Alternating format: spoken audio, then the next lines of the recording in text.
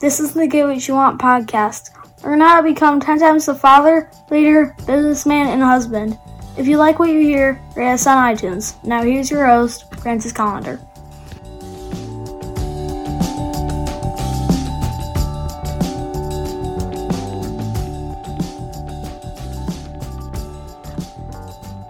All week I've had something in my eye, just a little some shit.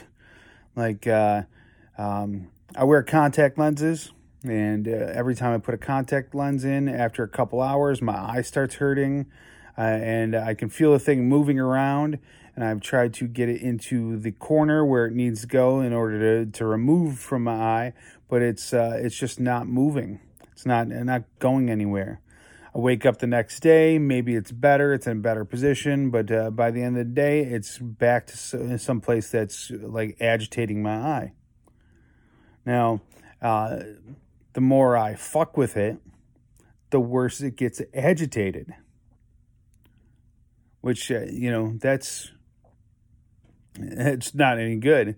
By the end of the day, my eye's watering, my eye hurts. And it's because I keep fucking with it. I keep trying to get it to come out, get it to move off to the side. And it's like a metaphor for life. When something's a slight agitation, don't keep fucking with it. It's gonna cause you more agitation. You're gonna end up causing yourself more problems. If you have an employee that's a piece of shit and constantly not putting forth the effort that you want out of an employee, don't continue to fuck with him. Just leave it alone. Just get rid of the employee. Don't fuck with it. Take a look at your life.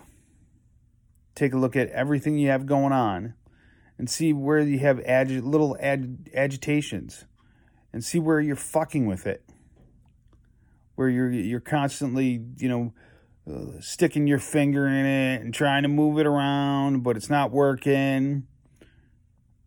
See where you're doing bullshit like that, turning little agitations into major agitations. Agitation one time, not a problem. Agitation 15 times, huge fucking deal. And you're wasting energy on it. You're wasting power on it. You're wasting your brain power on it. So, that's your challenge for today.